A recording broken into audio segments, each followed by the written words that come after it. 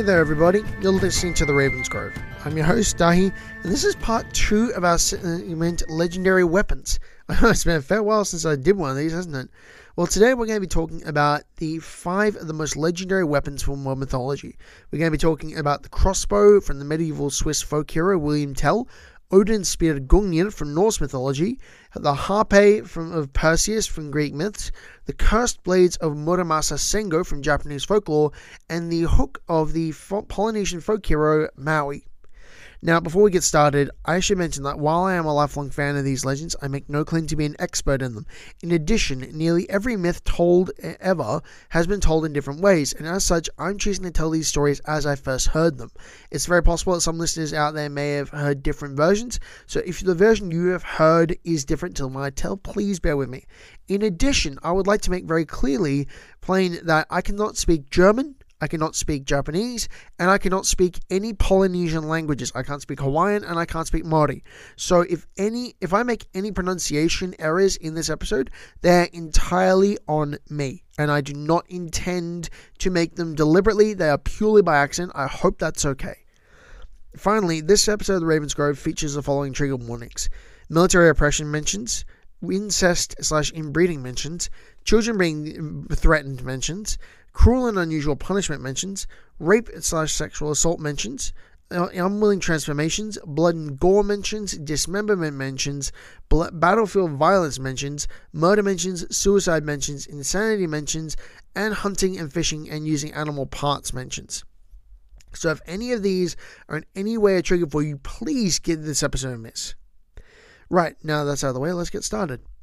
So first off, we have got the crossbow of Wilhelm Tell, better known in the English-speaking world as William Tell.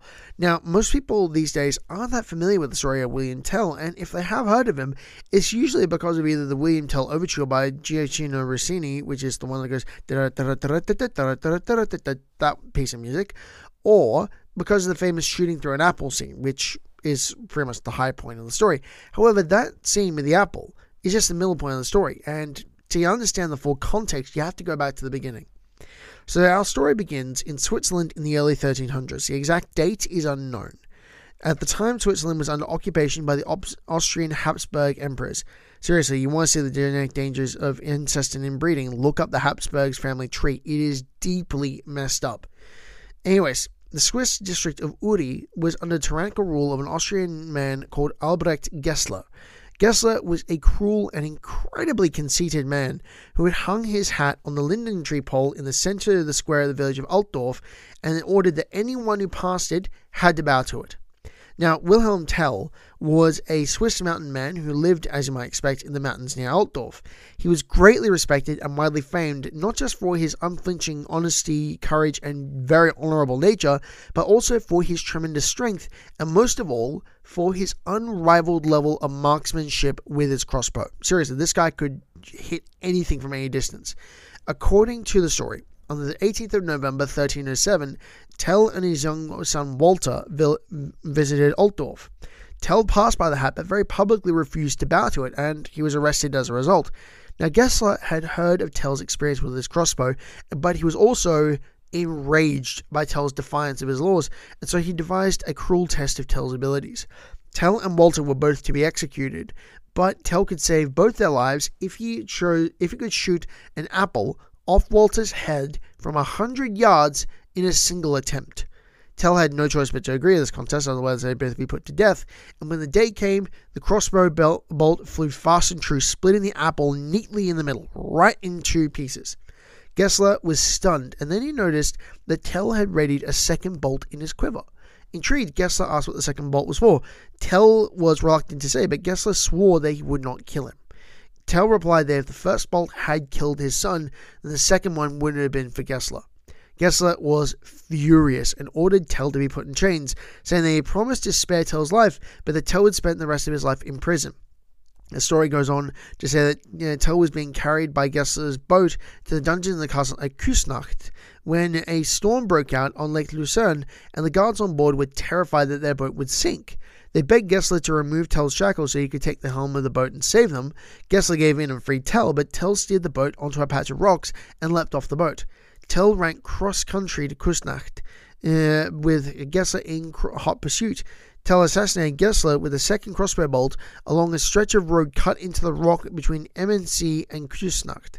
Tell's actions sparked open rebellion among the Swiss against the Austrians, and this led to the formation of the Old Swiss Confederacy. According to the story, Tell died in 1354 trying to save a child from drowning. His crossbow has gone down in history as an example of unparalleled skill and marksmanship, and he is still revered as a folk hero in Switzerland to this day. So weapon number 2 on our list is Odin's spear Gungnir. Now, if you're a long-time listener to this podcast, you'll already have heard the story of how Thor's hammer Mjolnir was created, but did you know that Gungnir was actually created in the same contest of skill between the Northern Smiths? Now, for those of you who may not have heard the story, well, here it is. So, one day, Loki is wandering around Asgard, feeling bored out of his mind, when he looks into Thor's bedroom and sees Thor's wife Sif asleep on the bed. Loki saw Sif's long golden hair and had the idea for a very mean prank. When Sif woke up to find out that her head had been shaved bald, she was understandably absolutely distraught. And Loki was caught by Thor, and Thor threatened to mash Loki to a pulp unless he was able to fix his situation. Knowing that Thor was not only capable of doing so, but fully willing, Loki set off for Nidavellir, which is the capital of the dwarven realm of Svartalfheim, immediately, promising Thor that he would get something that would make it even better than it was before. When Loki arrived at Nidavellir, he went and commissioned 3 items from the sons of the great dwarven smith Ivaldi: a living wig made of spun gold that would be able to be cut and would regrow and would attach to Sif's head permanently and painlessly. The great ship Skidbladnir, the best of all ships, which always had favorable wind, would never capsize and could be folded up and put in your pocket. And finally, Gungnir, Odin's spear. Now, Gungnir isn't just a regular spear. It is an instant kill weapon, even if the wound is just a mere scratch. Not only that, if you throw it at someone, as long as that person is able to be seen by you, Gungnir will actively seek them out for destruction. Think like a homing missile that can think for itself and is a one-hit kill weapon. It's incredible. And it's also a symbol of Odin's right to rule the Aesir, and whenever Odin stabs it into the ground point first, it always signifies the start of a war. Having received these fantastic items, Loki was seized by an unstoppable urge for more mischief, and he went to the 2 brothers called Brok and Sindri, dwarven smiths and known rivals of the sons of Ivaldi. Loki said to them, "The sons of Ivaldi have made these wondrous gifts for the gods of Asgard. I bet that anything that even you 2, as skilled as you are, could not hope to create 3 items so fantastic as these." Brok and Sindri were understandably outraged at this insult to their skill, and they made a bet with Loki. The terms were simple. Brok and Sindri would craft 3 items to rival or surpass the works of the sons of Ivaldi, and then they would present those items, and Loki would present the sons of Ivaldi's items to the gods of Asgard. If the gods agreed that the craftsmanship of Brok and Sindri was superior, Loki would have to forfeit his head. If the sons of Ivaldi's skill was voted better, then Brok and Sindri would agree to have it publicly known that their work was of a lesser quality. And for a craftsman, that is a major gamble. So the 2 brothers set to work, but as they labored in their forge, a fly, and some sources say a horsefly, some say a gadfly, point is it was a flying insect that had a very painful sting, and who of course was none other than Loki in disguise, stung Sindri's hand. But Sindri didn't even notice. When the dwarf pulled his creation out of the fire, it was a living boar with golden hair. This was Gulenbursti, which literally means golden bristles, who gave off light in the dark and could run better than any horse, even through water or air. Sindri then set another piece of gold in the fire as Brok worked the bellows. The fly this time bit Brok on the neck, but again, Sindri didn't even notice and drew out a magnificent arm ring, Draupnir, meaning dripper. From this ring, every 9th night, fell 8 new golden rings of equal weight, so basically a never-ending source of wealth. Sindri then put iron in the hearth and told Brok that for this next work, they must be especially careful, for a mistake would be more costly than any of the other 2 projects. Loki immediately stung Brok's eyelid, and the blood blocked his eye, preventing him from properly seeing his work. Sindri produced a warhammer of unsurpassed quality, which never missed its mark, could boomerang back to its owner after being thrown, and would summon lightning, earthquakes, and storms. But it had one flaw. the handle was too short. You see, when Loki had bitten Brock on the eye, Brock had been in charge of holding the hammers, and the hammer had sheared through the handle. It was too short. Think like a two-handed sledgehammer. That's got a handle shorter than a one-handed hammer. It is not designed for that weight. Sindri lamented that this had almost ruined the piece, which was called Mjolnir, meaning lightning. Nonetheless, sure of the great work of their three treasures, Sindri and Brock made their way to Asgard to claim the wages that were owed to them. Loki made it back to the halls of the gods before the dwarves and presented the marvels he had acquired. To Thor, he gave Sif's new hair. To Odin went Gungnir, and Frey was a happy recipient of Skidbladnir. When Brock and Sindri arrived, they gave Mjolnir to Thor, Draupnir to Odin, and Gullinbursti to Frey. As grateful as these gods were to receive the gifts, especially Mjolnir, which they foresaw would be of inestimable help in their battles against the giants, they nonetheless concluded that Loki still owed the dwarves his head. But when the dwarves approached Loki with knives, Loki pointed out that he had promised him his head, but not his neck. Brock and Sindri were furious, but they agreed Loki had weaseled his way out of the deal. But as punishment, they contented themselves with sewing up his mouth and returned to their forge.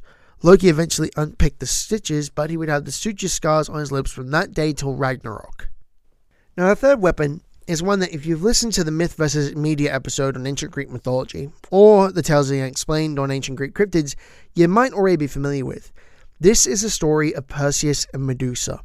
Now, for those of you who haven't listened to the Tales of the Unexplained episode, well, here's the story. I'm going to tell it again, so if you have listened to that episode, just bear with me. So, Medusa was originally human.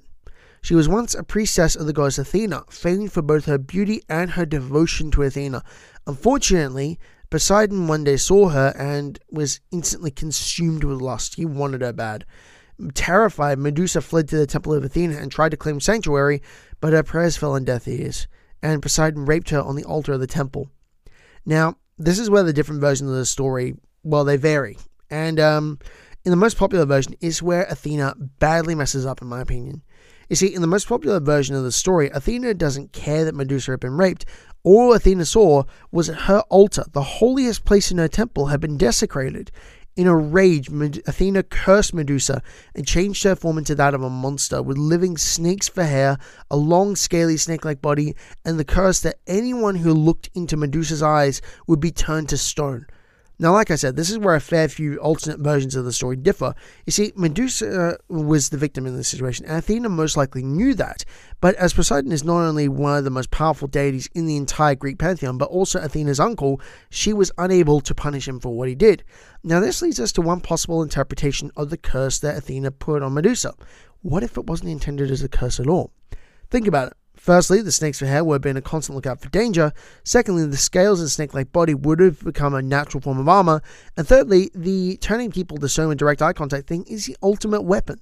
Viewed in this light, it's very possible that Athena had tried to hide a number of gifts in the disguise of a curse. However, this doesn't change the fact that Athena lent the demigod hero Perseus her shield when Perseus went to kill Medusa, so he could use it as a mirror to see behind him and not look Medusa in the eyes. Now, personally, I've heard a lot of different versions of the story over the years, so I'm inclined to believe the most popular version of the story, as it seems, well, to be honest, it seems the most in-character actions for the Greek gods to make. But like I said at the start of this episode, I'm just a storyteller, and you guys listening to this may have heard different versions. The point is, each translation of the ancient Greek text changes the text slightly. It's the same with any translation, really. So there are as many different versions of the story as are people who know the story. Now, as I mentioned, Perseus had help from the gods in killing Medusa. Athena gave him her shield to avoid Medusa's gaze. Hades gave him his helm of darkness, which allowed demigods to turn invisible to all senses while wearing it. Hermes gave him his winged sandals for speed and giving Perseus the power of flight and agility.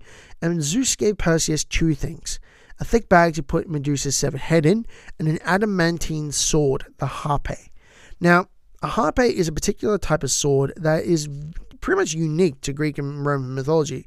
As far as I know, no examples of a harpy have ever been unearthed in the material record by archaeologists, and while depictions do exist in pottery and in written records from Roman and Greek times, the modern world has no idea what a harpy actually would look like practically. All we know is it is described as a cross between a sickle and a sword, with a hook near the tip of the blade.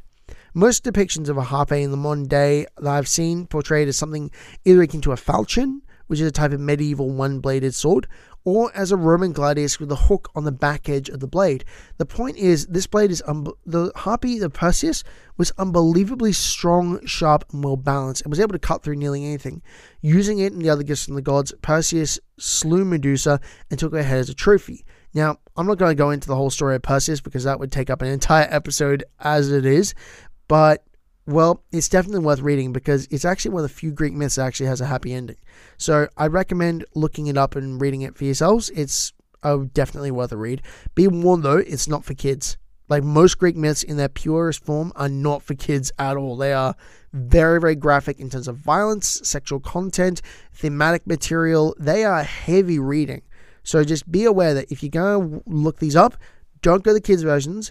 Go as close as you can to the original source, but just be warned, they can be very, very confronting for those who aren't prepared for it. Now, weapon number 4 on our list is actually a collection of weapons made by one particular swordsmith in feudal Japan. I'm referring to the legendary Muramasa blades. Sengo Muramasa, Sengo is the first name in this context, by the way, was a legendary swordsmith who lived in Kuwana, Japan, sometime between the 1300s and the 1500s. The exact date is not known. We know he lived prior to 1507, but there's no exact date for when he was born and when he dies. We know he's roughly in those 200 years. He was responsible for some of the best examples of Japanese swordsmithing and weapon crafting ever. Like, we're talking ever created in Japanese culture, which is, well, if you know anything about katanas, that is saying a lot. And with his only rival in terms of quality being the, quite frankly, just extraordinary quality made by Goro Masamune. In any event, Muramasa blades were the swords of choice for the famous shogun Tokugawa Ieyasu and his successors due to their legendary sharpness. But there were problems. For one thing, a number of violent deaths were attributed to Muramasa blades, being murders, suicides, ritual suicide was actually one of them. So they got a reputation for being very violent swords, and coupled with the growing anti-Tokugawa sentiment, the Muramasa swords slowly gained the reputation for being cursed. You see, legend says that Sengo Muramasa was a genius when it came to making weapons, but also he was a sadistic, unstable man with a mind incredibly close to madness, and that these traits would pass on to his swords, and that to the swords made in his style. See, it was said that the wielder of a Muramasa sword would eventually be driven to murder or to commit suicide, and these swords hungered for blood. There is a famous story where Muramasa and Masamune have a contest to decide the better swordsmith. They craft their own swords as near perfect to their own schools of design and crafting as is possible for them to get, and they give it to an impartial judge. The judge first tests the Muramasa blade by holding it point down in a running stream, edge-aligned upstream, so the water is passing over the blade. It was said that the Muramasa blade cut through everything. Leaves, water, fish, plants, even the air itself, so great was its bloodlust. Then the judge tried the Masamune blade in the exact same conditions. The Masamune blade only cut that which was in its path and refused to cut needlessly, and so the Masamune blade was considered the winner. Now, I'm not saying one way or another whether this reputation for swords causing madness, inducing bloodlust is true, and according to most scholars, Masamune and Muramasa probably did not exist at the same time frame. But I will say this: every single person that creates anything unique always puts a bit of themselves into that creation, every single time. And I'm not saying one way or the other, I'm just saying it's something to think about as well.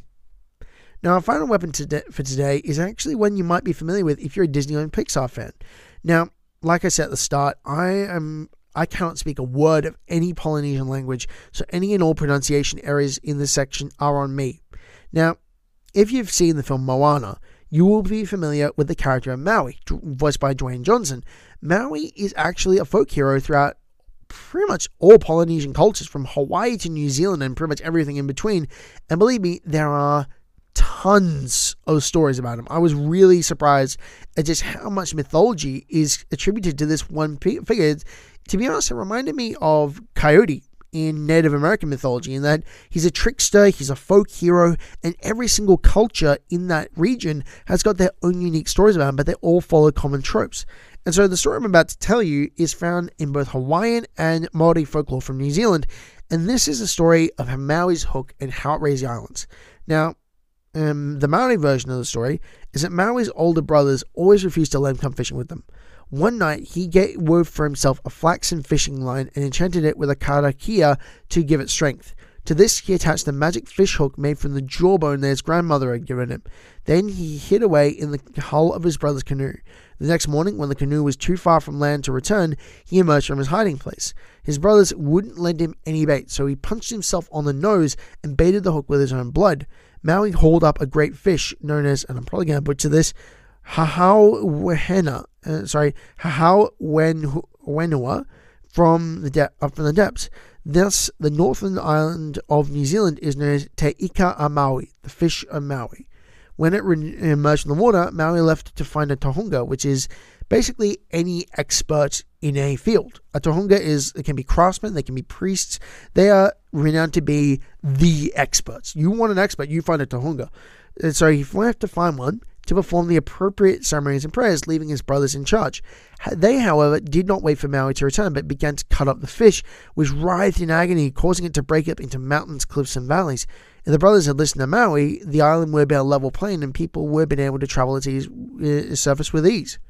Now, the Hawaiian version, however, says that Maui is created with the creation of the Hawaiian Islands, when he went on a fishing expedition with his friends and, using a magic fish hook, pulled up the various island grits in the oceanic depths. Now, in some versions of the Hawaiian fisherman story, Maui is said to be a very bad fisherman. His brothers would mock him for not catching any fish, and he would retaliate with mischievous tricks against them.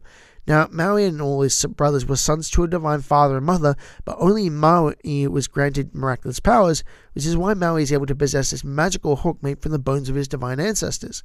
So one day, his brothers went fishing, but they wouldn't permit Maui to join them on the canoe, and understandably, this really irritated him. When they returned, Maui told them that had he gone with them, they would have caught many more fish rather than just a single shark. His brothers considered his remark and took him on the next trip. They asked him where all the good fish were. Maui then threw in his magical hook baited with alae birds sacred to his mother, Hina. The ocean floor began to move and generate huge waves, while Maui asked his brothers to paddle fast to accommodate for the oncoming fish. They paddled with huge power and were getting tired, but Maui told them not to look back, because if they did, the fish would run away. One of the brothers disobeyed and the fishing line snapped, revealing new islands. Had no one looked back, there would have been more islands. Anyway, that's all for today, folks. Thanks for listening to The Raven's Grove. I've been Dahi, you've been awesome. I'll talk to you in the next episode. See ya.